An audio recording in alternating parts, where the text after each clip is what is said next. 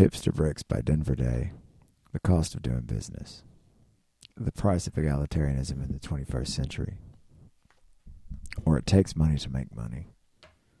Number 52. Our automatic heaters were slung on straps over our shoulders under our coats. I'd never fired one of these particular things before. I couldn't imagine that they were any more accurate than their sister wives, the .45 semi-auto pistol. But certainly accurate enough for close quarters and crowd of people, and certainly loud and with fantastic stopping power as far as such small arms calibers go. We were all feeling much better about the job as it got closer to going down.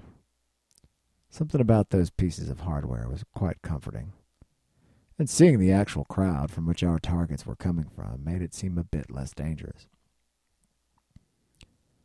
The guy Red had pointed out at the bar finished his conversation with the barkeep, took whatever beverage he'd been handed, and looking sort of grouchy, walked back through an egress to the office in the back.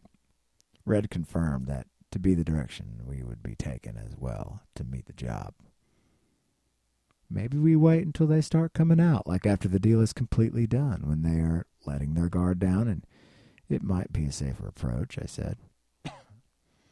That's fine, except there's another door out, besides the one we'll be using.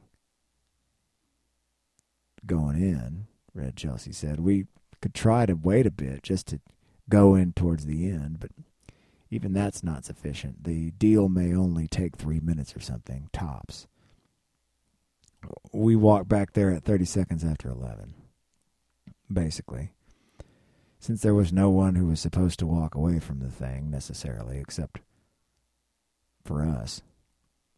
The time parameter was arranged to be very strict by the orchestrators of the operation. People who are on the buy side are told 11 p.m. sharp. 10:30 came.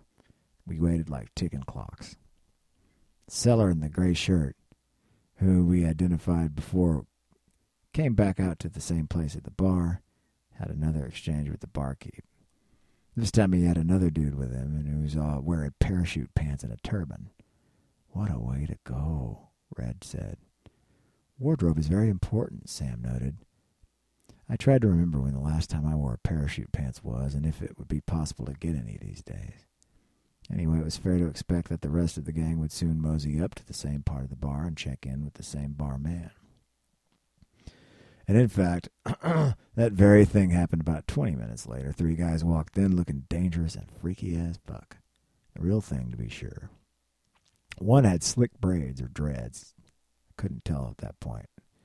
He was, from my position, he was a wiry-looking black guy. One of the other guys was a heavy-set, brown-skinned guy with a shaved head. And the third guy was a woman, actually a Caucasian female wearing absolutely no bullshit leather. Dangerous as hell. They all wore jackets, kamikazes. So it looked like 5 people total who we would be mowing down 10 minutes hence. The 3 waited at the bar, after talking with the barkeep, who then brought them each a beverage. They dilly-dallied until about 11:57, according to my watch. Then walked back. The head's back there, so I will head there now to keep things realistic, Red Chelsea said. That bartender is watching the egress, though, she added, so act natural. Sam and I looked at each other, and I leaned over and put my tongue around her epiglottis. As far as I could ever tell, that is about the most natural thing that there is to do in places like that. Red Chelsea whispered for us to come on in a minute or two as she walked off towards the back. We made out for another half minute, then walked over to the bar, which by this point was getting pretty busy. So we never got around to ordering. Giggling hand in hand, we slithered through the hallway egress toward the next fork in the road. We didn't look back, and this deal would go so quickly that it wouldn't matter who or what the bar watch saw. We'd be gone and done through the other door out the back. One thing was for sure, they'd hear us. 3 machine guns, no light jazz trio. Sam and I walked back, and the hall took a turn to the right, which we actually put us in the direction of the bar. but behind it. We saw the restrooms and behind walls. We saw the restrooms and saw Red come out of the ladies a moment later. Between the toilets and the door at the end of the hall, there was a blue light, about halfway in between those 2 points. It was fairly low visibility back there, which is rather low, which as far as I was concerned was a good thing. As sure as the sun had risen that morning, it was well into the 11 o'clock minute, and there was no sign of the 2 sellers nor the 3 buyers. And there was no stopping either. We 3 were a crowd, and we needed to execute before the bar watch followed or sent someone back. It was bound to happen in a matter of seconds. I readied my heater, and I saw the girls doing the same. We arrived at the door. Red tried it very gently, and it was locked. This fucked up our element of surprise, arguably, because we were going to have to shoot the lock. It was kind of safer anyway, because had somebody trained on the door.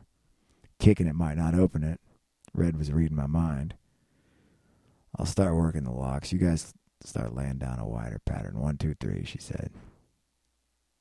Take no prisoners. And she opened up on that fucking door, and Sam and I opened up too, and the door went pretty easy. It was all balsa wood, flimsy as hell. And our ordnance opened it right up.